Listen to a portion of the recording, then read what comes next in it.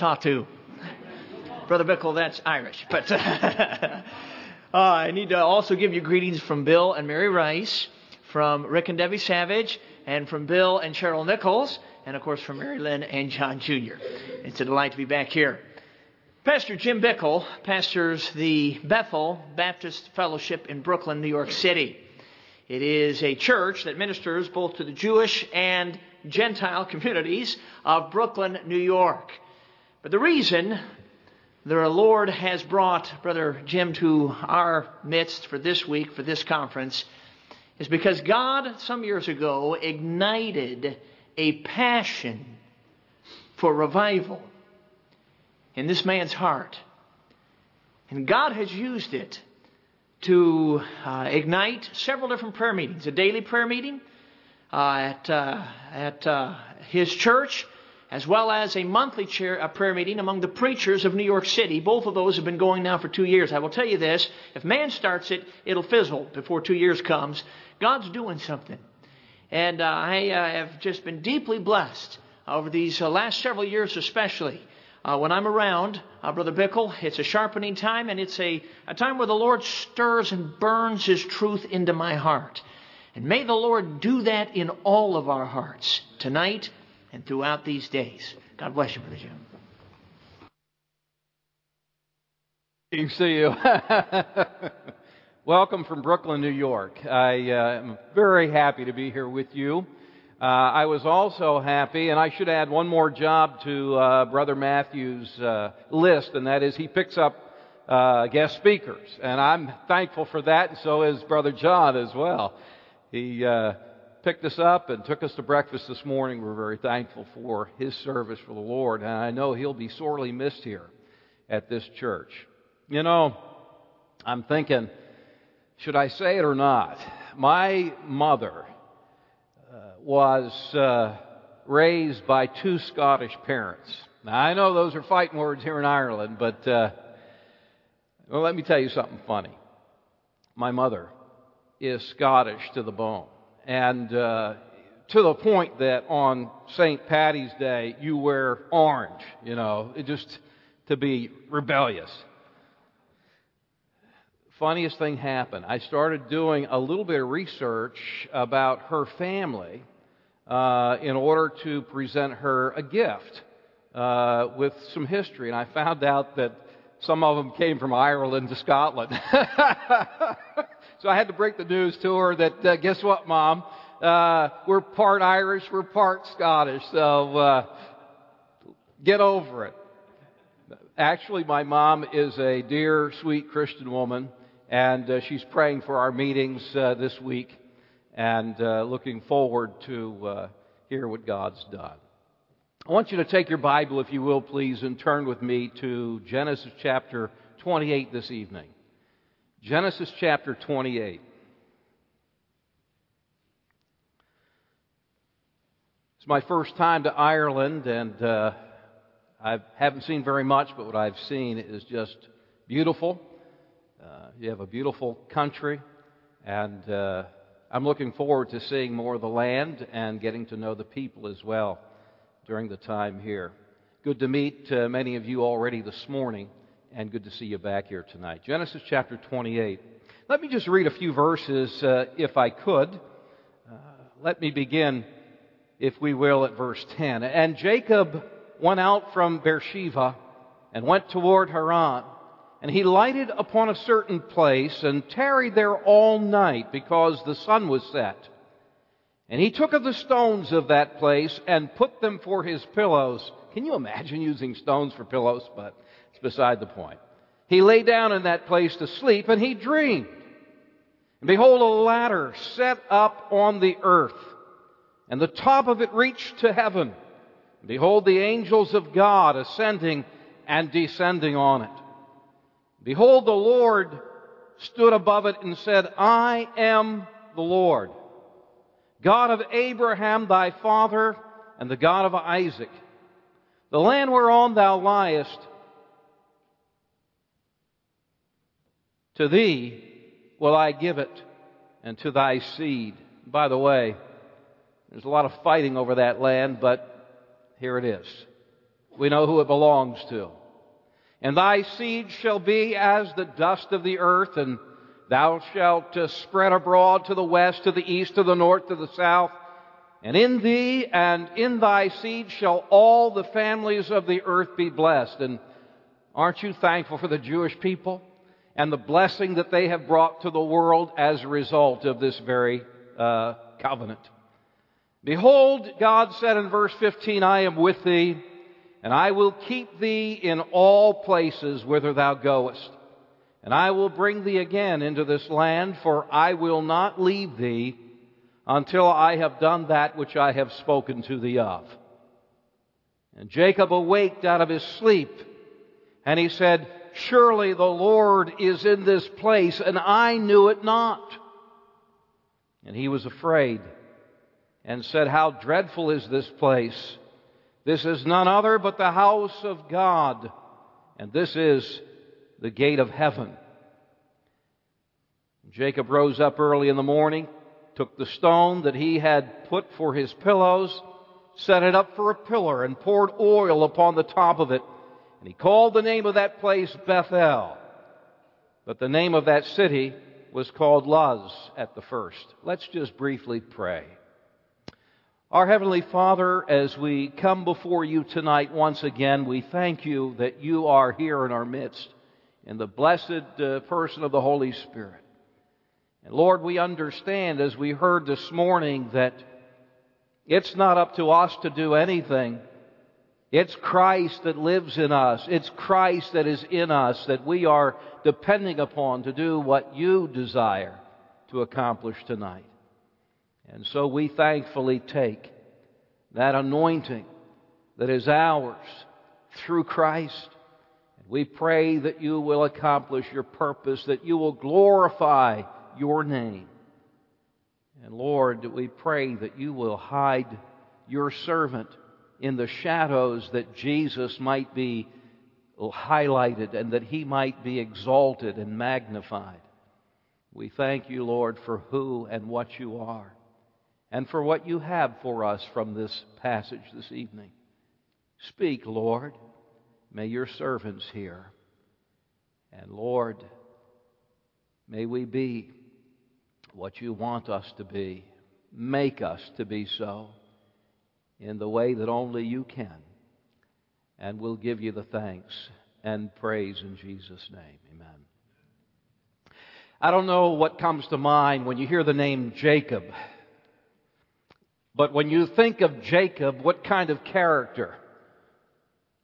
Do you think of someone, as his name would teach us, that was mean, someone that was selfish, person that was deceitful, a person that was a cheater, he was a schemer?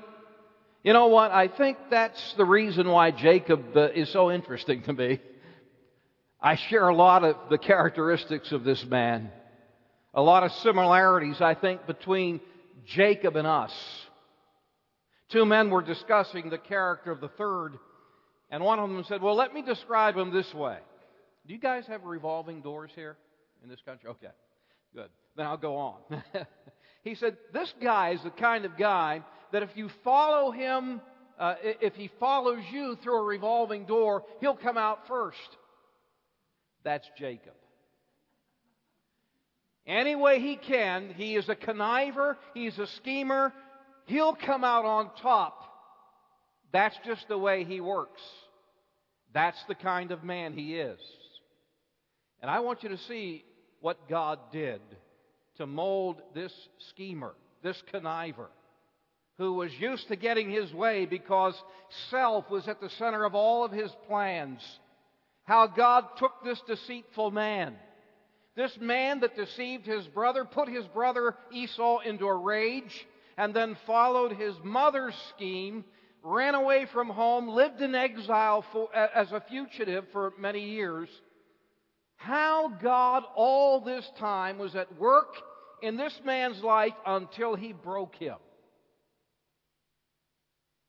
God is interested in people that he can truly work through. And the only individual that he can work through is a person that he has first of all broken. And Jacob's an excellent case in point. There are three experiences actually in Jacob's life that come into play in what I would call a name changer. It's a name-changing story. First of all, I've had you turn here to chapter 28. I want you to look at the last three verses now that we didn't read because I wanted to reserve them until now. And look at his resolution at Bethel.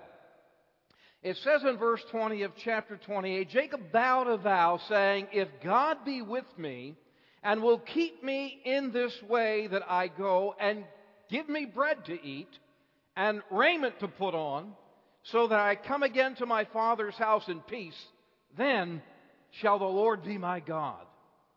And this stone which I have set for a pillar shall be God's house.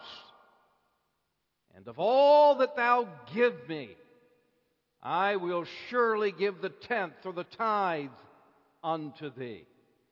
The story all begins here in chapter 28. It begins with a dream that we've read about, this stairway that is set up on earth and reaches all the way to the top to heaven. It is at this place that he found God's presence.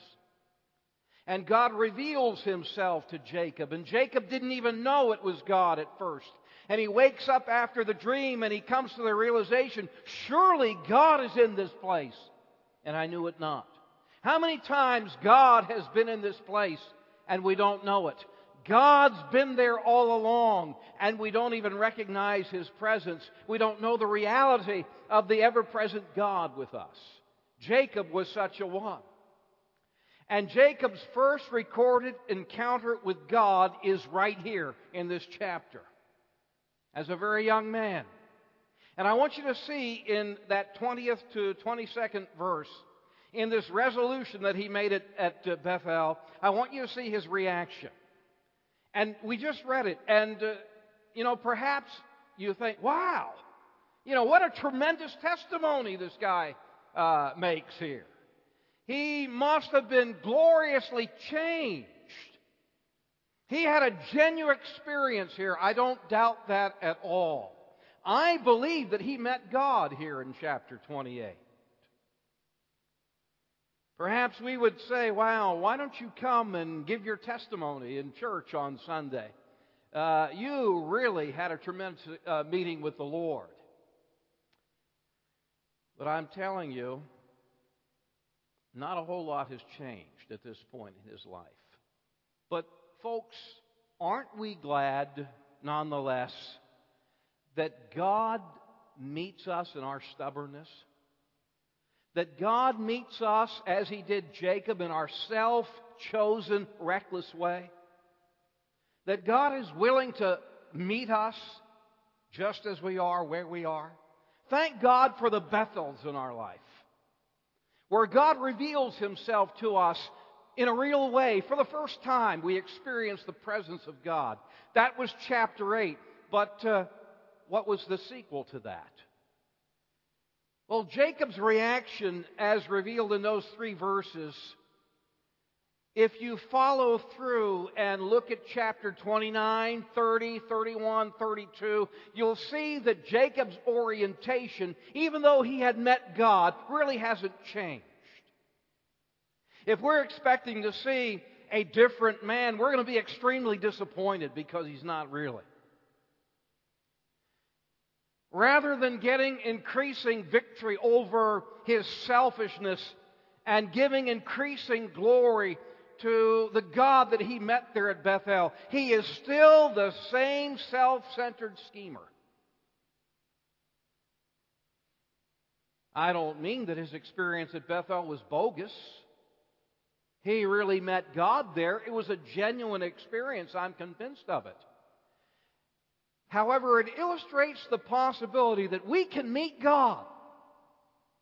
That we can have a genuine experience with God, folks, and even be saved and continue on living a life that is predominantly self.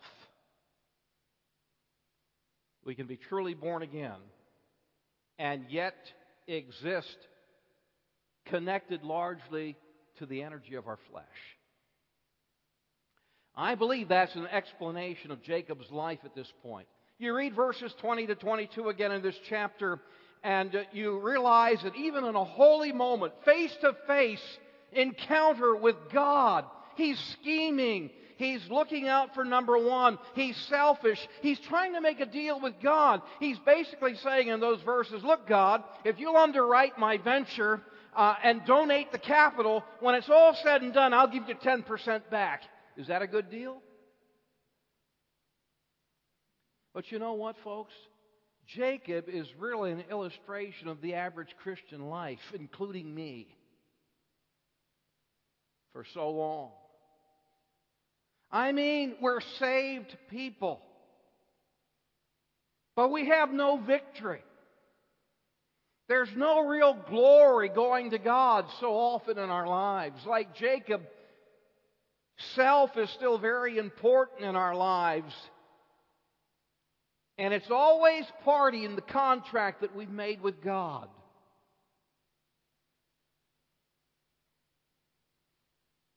We say, God, if you'll give me joy. Lord, if you'll give me peace. If you'll give me relief from guilt. If you'll remove my anxiety from me. If you'll heal my marriage.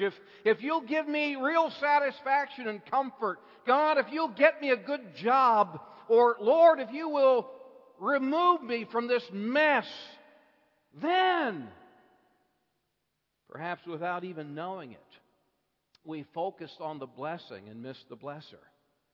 We focused on the gift that He gives and we've missed the giver. And I want to tell you, God is not a party to bargains. He delivers from sin, but when we try to scheme for selfish advantage, God withdraws, in a sense, from that. You remember when He fed those 5,000 in John chapter 6, and they were so amazed and so happy about that miracle. Oh, this is the prophet that the Scripture spoke of. And they tried to take Him by force and make Him king. He withdrew from them. He was not to be taken advantage of that way and bargained with that way. And later on in that chapter, He says, labor not for the meat that perisheth. You see. So Jacob had a real experience with God. That's unquestionable. But you know what the sad thing is? For the next 25 years, self ruled his life. Oh, I see myself in that. And I hate that. The wasted years of a Christian life. I was saved as a child. I was raised in a pastor's home. Wasted years. And I want you to go next with me to chapter 32 and see his next encounter with God. This is his renunciation at Jabbok. Genesis chapter 32. After almost 25 years, he faces another crisis in his life, a great trial. He's meeting his brother Esau after all of those years, the brother that he had wronged, and the brother that became so angry at him, he wanted to murder him, who became embittered toward Jacob. And after 25 years, we read in verse 24, and Jacob was left alone. Jacob was cornered. And what we have prior to that in this 32nd chapter is the first recorded prayer of Jacob in 25 years. Now, Jacob likely prayed each day, but evidently his prayers were rather powerless. They made no real difference in his life that we can tell when we look at his life. But now he's desperate in need, and on his face he agonizes. And in verse 9 of Genesis 32, Jacob said, "O God of my father Abraham and God of my father Isaac." Remember, that's how he identified himself in his first encounter with Jacob. "The Lord which saidst unto me, return unto thy country and to thy kindred, and I will deal well with thee. I am not worthy of the least of all the mercies and of all the truth which thou hast showed unto thy servant. And I can say amen. But don't be fooled by that kind of high-sounding spiritual words. He goes on to say in verse 11, deliver me, I pray thee, from the hand of my brother, from the hand of Esau, for I fear him, lest he come and smite me and the mother of my children. And thou saidst, I will surely do thee good, and make thy seed as the sand of the sea, which cannot be numbered for multitude. God, you remember the bargain that we made? You said this, and I said, I'll do that. And Jacob was cornered. I thank God for the kind of crises that drives us to our knees, that corners me. And I want to tell you, if you feel that God has you cornered in any way at this time, stop and thank Him for that. Jacob was not only cornered, he was confronted. When God has you cornered, it's at that moment that God has your attention. He got him alone, verse 24 says. Jacob was alone. And God's going to confront him. There wrestled a man with him until the breaking of day. He confronted him. He moves to use the opportunity to teach, take advantage of this man whom he has cornered. He confronts. And look at what he does. He contested with him. He wrestled with him, verse 24 says. You know, if there is anything that Jacob did well, it was wrestle. He learned to wrestle before he was ever born. He was a born wrestler. In fact, just back a few chapters, in chapter 25, his mother feels it in her womb. The Bible says in verse 22 of chapter 25, the children struggled together within her. And she said, if it be so, why am I thus? And she went to inquire of the Lord. You know what the Lord said? 2 nations are in your womb, and 2 manner of people shall be separated from thy bowels. And one people shall be stronger than the other people, and the elder shall serve the younger. And so there was wrestling going on in the womb between these twin boys, even before they were born. So he was no stranger to wrestling. In fact, I think it's the prophet Hosea who tells us in Hosea chapter 12, he took his brother by the heel in the womb, and by his strength he had power with God. So Jacob was a wrestler, but here it's not Jacob picking the fight. It's God. God here picks the fight. God is the one that wrestles with Jacob. God's the one that literally locks arms and legs with Jacob and grapples with him.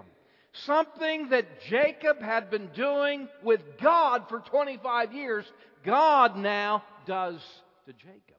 He takes the initiative. And look at what happens. Verse 25 says, and when he, the angel of the Lord, I believe a pre-incarnate appearance of the Lord Jesus Christ. When he saw that he prevailed not against him, he touched the hollow of his thigh. And the hollow of Jacob's thigh was out of joint as he wrestled with him. Jacob was first cornered, then confronted, and then God contested with him, and then God crippled him. Here's the climax of Jacob's confrontation or contest with God. God does something, I believe, here that he really doesn't want to do. He cripples him. He crippled Jacob.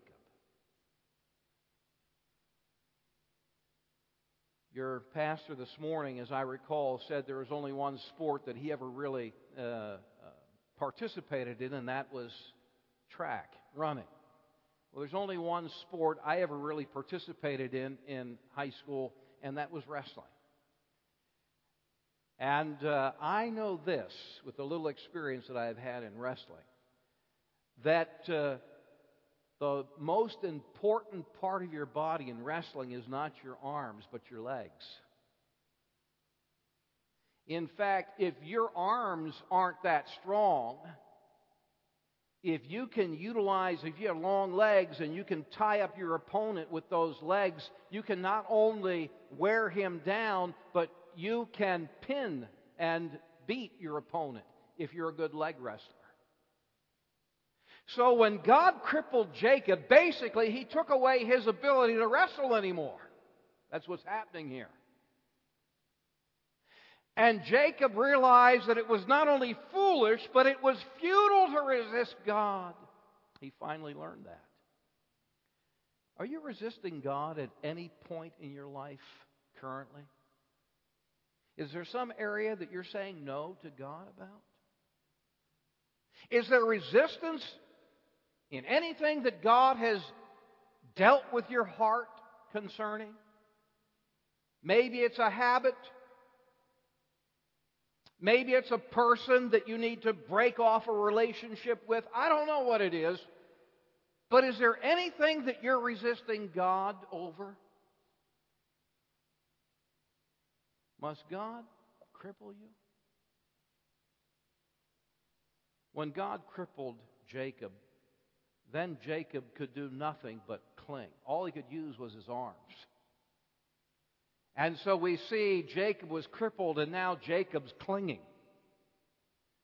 That's all he had the strength to do. And so he clings. In verse 26, the angel of the Lord says, "Let me go, for the day breaketh." And he, Jacob, said, "I will not let thee go, except thou bless me." Well, how was he holding on? Not with his leg, but with his arms. He was simply clinging. The initiative passed from God now to Jacob, and Jacob takes the initiative and he clings.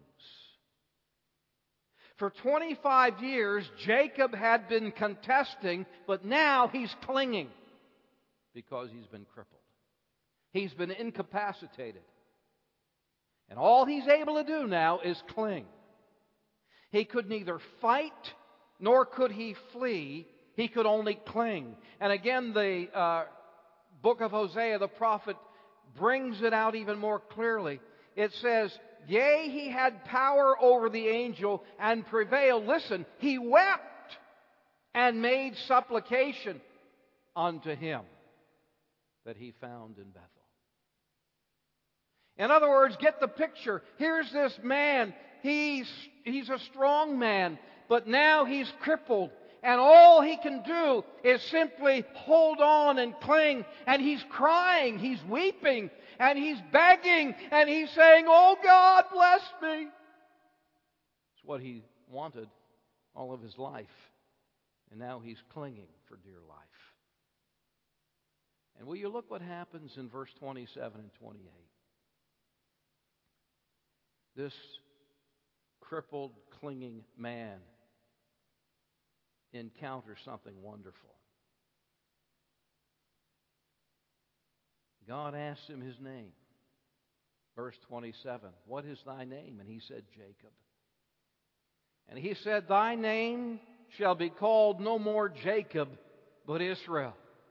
For as a prince thou hast power with God and with men, and hast prevailed." Jacob is crowned. There's no more scheming. He can't. But now he's called a prince with God. And you know what's ironic about that? That's the very thing that he spent the last 25 years scheming for, only to realize that when he was broken before God and surrendered, when he was helpless, when he abandoned all to God, that's when he got what he wanted. It's an incredible truth that absolute surrender to the Lord is victory. You say, "Wow, what a wonderful man." He certainly was different from this encounter with the Lord. I wish I could say so. You read chapter 33 and and 34 following this 32nd chapter and look at the description of Jacob's life. And after all of that great experience of being broken and absolutely surrendering, you follow those 2 chapters and you'll find that he's just as miserable and just as immoral as he has been the rest of his life. But God said, "You are no more Jacob, cheater, schemer, conniver, but Israel, prince with God." I think it's G. Campbell Morgan that says, literally, God governed. Under God's control. That's your name. Well, if he's prince with God, what's going on here then when you read the following chapters? Well, because that's what he is potentially, but that's not what he is practically. Why is that, folks? Why is this man potentially a God-governed man, a prince with the Lord, but not practically? I think the explanation of Jacob's life in chapters 33 to 35 shows us that there are 3 enemies that he's up against. There's the flesh in chapter 33. He's dealing with Esau, I think, who can picture the flesh. And he's scheming, he's plotting, he's groveling in the dirt before his brother. He's trying to ingratiate himself toward him. He's lying, he's deceiving in his battle with Esau, or the flesh, as he might represent. In chapter 33, verses 17 to 19, here he is back in the land, and it says he journeyed to Succoth and built him an house and made booths for his cattle. Verse 18, Jacob came to Shalem, a city of Shechem, which is in the land of Canaan, when he came from Padam Aram, and pitched his tent before the city, and bought a parcel of field where he had spread his tent at the hand of the children of Hamor, Shechem's father, for 100 pieces of money. You see what he's doing here? He's not going back to Bethel, where he was supposed to return. Instead, he is living as near as possible to a Canaanite city, to a Canaanite lifestyle. That's, I believe, the enemy of the world pictured for us. See how he's dealing with his enemies? With the flesh, he's relying upon himself, his ability to deceive and to scheme.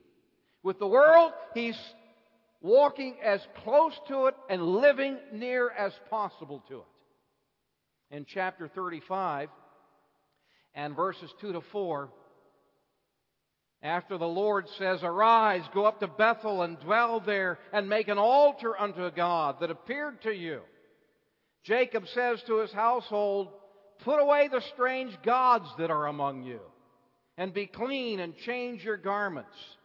Verse 4, they gave unto Jacob all the strange gods that were in their hand. What's going on with his family? They're still involved in pagan demon worship, you might say. So there's that third enemy, the devil. And he's being tolerated in the family. They're worshiping idols. He's conniving even with idolatry in his household. They're practicing it. And the devil is behind all idolatry. Why couldn't Jacob prevail against those 3 enemies after his mighty experience in chapter 32 at the brook Jabbok? Because, folks, yesterday's act of surrender, regardless of how real it was, does not guarantee you victory today. You see, surrender must be renewed daily and moment by moment. Full surrender, someone says, is the act of the moment, but the work of a lifetime. I think it was McConkie who said, the surrender of a life is a life of surrender. Surrender must be met with a dependency, moment by moment, upon the one who you surrendered to for his victory. Let's take one final trip in chapter 35. I've already looked at verse 1.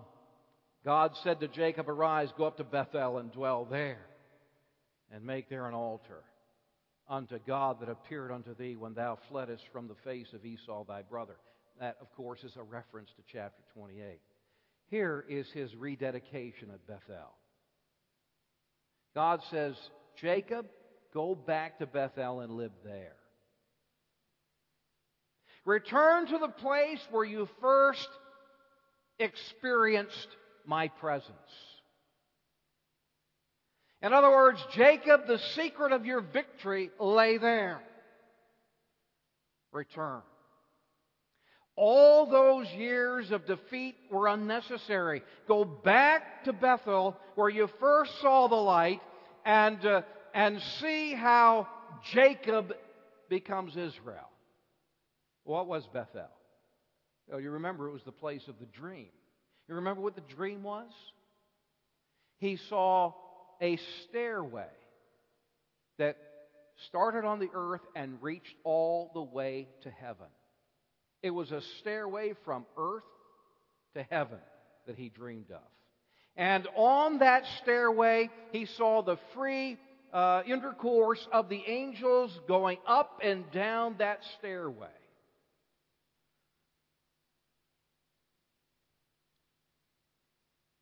What's the Christian's Bethel? I would cross-reference the dream that Jacob had at Bethel with John chapter 1 and verse 51.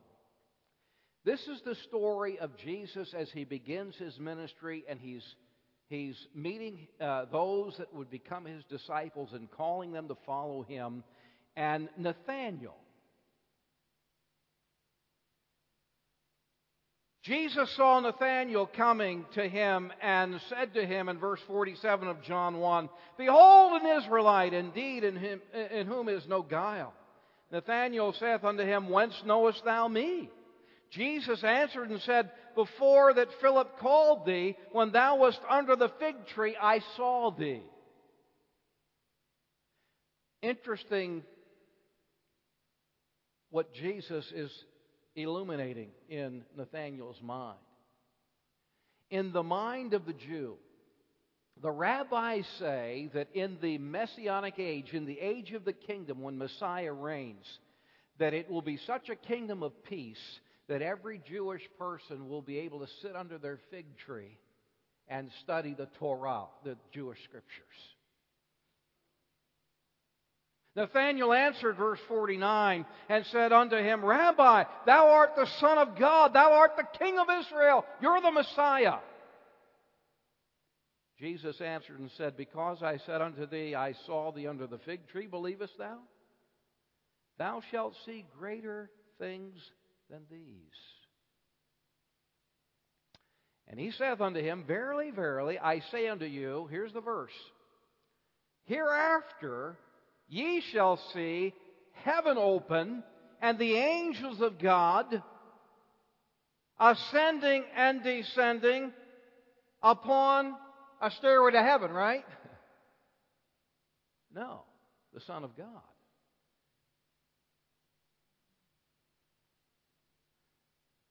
That connection between heaven and earth isn't some inanimate object, a stairway, but it's the Son of God. It's Jesus. What is our Bethel then? Jesus interprets it for us. It's the Son of Man, first of all, set up on earth. That happened. We just celebrated that at Christmas, Bethlehem. But that's not where it ends. When did heaven open? The Son of Man, the angels and ascending and descending. You'll see heaven open and the angels ascending and descending upon the Son of Man. When did heaven open? It opened after Calvary. It opened at the ascension. It opened after the resurrection. But it's all connected to Calvary. Bethel for the Christian is the place of the ascension.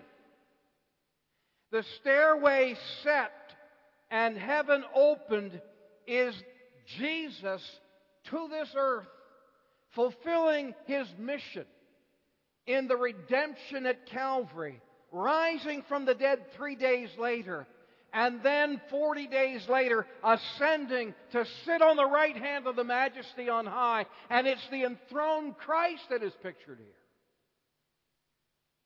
So the Christian's Bethel is heaven opened by the ascended Christ that gives us permission to enter before the throne of grace.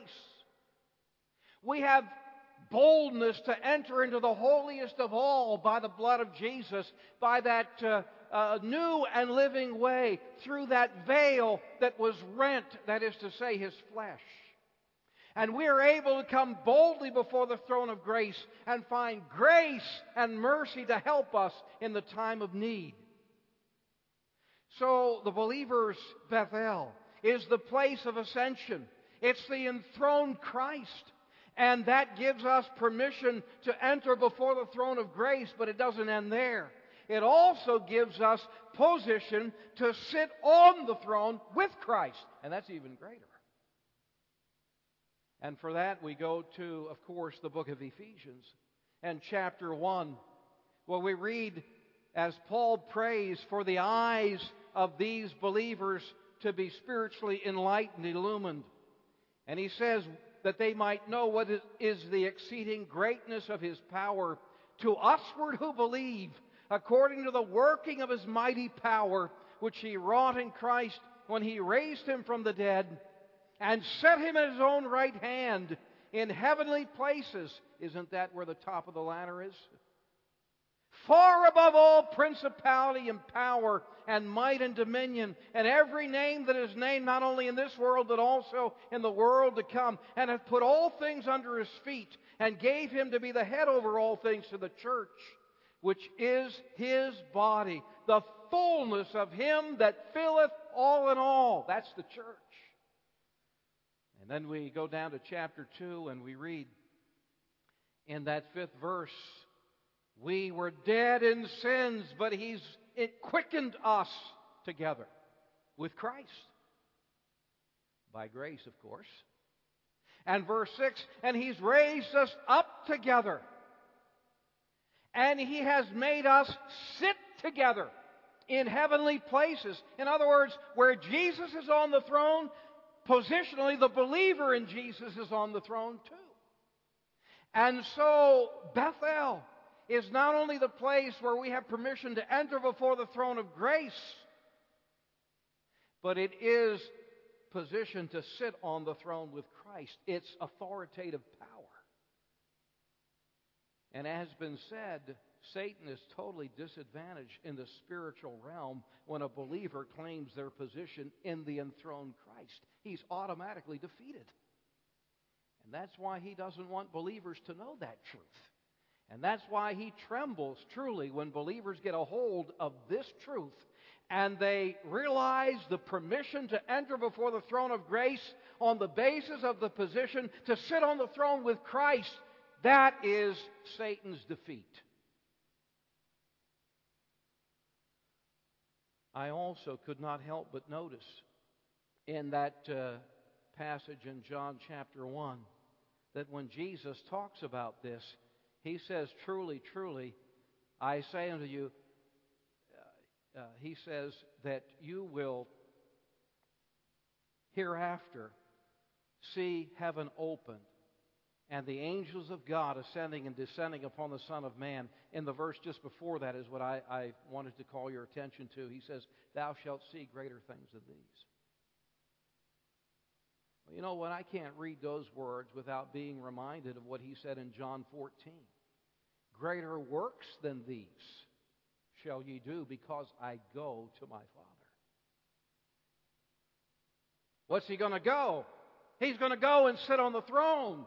And that is going to be the authority of the believer that is the basis for their greater works. And here He says, greater things shall you see. The enthroned Christ. And thus the permission to enter before the throne of grace and the position to sit on the throne with Christ. We need to get back to Bethel. And we need to live there. We need to abide there in the heavenlies. We need to set our affection on things above. Literally, go on setting your affection on things above. Don't ever stop doing that. Abide there. That's the attitude of faith that must follow surrender. We have to reckon and go on reckoning in the morning, in the noon, in the evening. You and I can enjoy spiritual rest, a rest of faith that is centered in an ascended and an enthroned Christ that has conquered all of our enemies, the flesh and the world and the devil. And your name can be changed, that you be no more Jacob, but Israel. God governed. That's a real name changer. That's what God wants to do in us. Now, I was blessed by rereading the latest issue of the Revival magazine, God's Work in a Preacher. The story, the personal testimony of Douglas Brown, a preacher from England, Baptist preacher back in the early part of the 20th century. You may have read that article yourself if you get the magazine.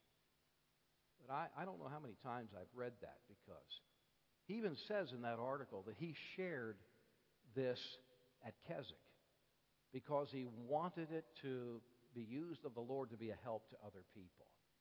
Well, I'll tell you, it blesses my heart every time I read that. But Douglas Brown, regardless of how famous and how great a preacher he was in England, prior to the revival that God used him in East Anglia, that man was a Jacob. And he admits it. He says it. He explains it in his talks on revival that next year in 1922 at Keswick. He says, God dealt with me for 4 long months, and I resisted, and I would not submit to what I knew he wanted me to do until one night God broke me. He said, I was in the midst of preaching.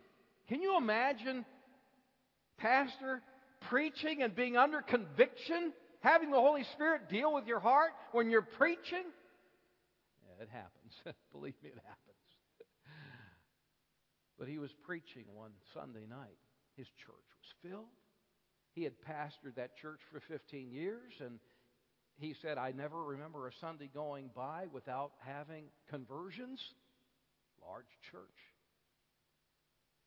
But he said, I was convicted after that message. He said, I went to the vestry, and he said, I threw myself down. I met with the Lord, and I was so conflicted by that. I went home, and I went directly to my study, and my wife came to knock on the door to tell me supper was ready, and I told her I'm not going to take supper tonight. And he said he wrestled with the Lord. He went to bed that night but couldn't sleep. And about 2 o'clock in the morning, he got up, and in the darkness, he stumbled over his dog and fell. And he said, I knelt down in my study, and that dog came and licked my face. And he said that night at 2 in the morning, God broke me. And you know what he said? He was resisting God because he was a successful pastor for all practical purposes. But God wanted him to do revival work, to be a revival evangelist, and he didn't want to do it. He was happy. He loved his people. They loved him. He didn't want to do it. But here's what he said, and I'll never forget it after reading it. He said to the Lord, Lord, I love you more than what you are calling me to do is distasteful to me. That's where it's at. That's where we have to come to. What is it that you're resisting the Lord about? Do you love him more than that which is so important to you that you're struggling against the Spirit of God about it. Let's bow our heads in prayer, shall we? Our Heavenly Father, I have to admit, I'm a Jacob. But Lord, I'm so glad that you love Jacobs. I'm so glad, Lord, that you're patient with us. You're patient with me. You continue to strive. You're willing to wrestle with us, but Lord, when we wrestle with you, we really never are the winner. It is not only foolish, it's futile. It's futile. But Lord, it's so wonderful when you break us. It's such a release. There is such joy. There is such blessing that comes from it. Lord, I just pray that each one of us would become genuinely sick of ourselves and that we would break before you, that we would surrender in bowed knee and open hand in Jesus' name.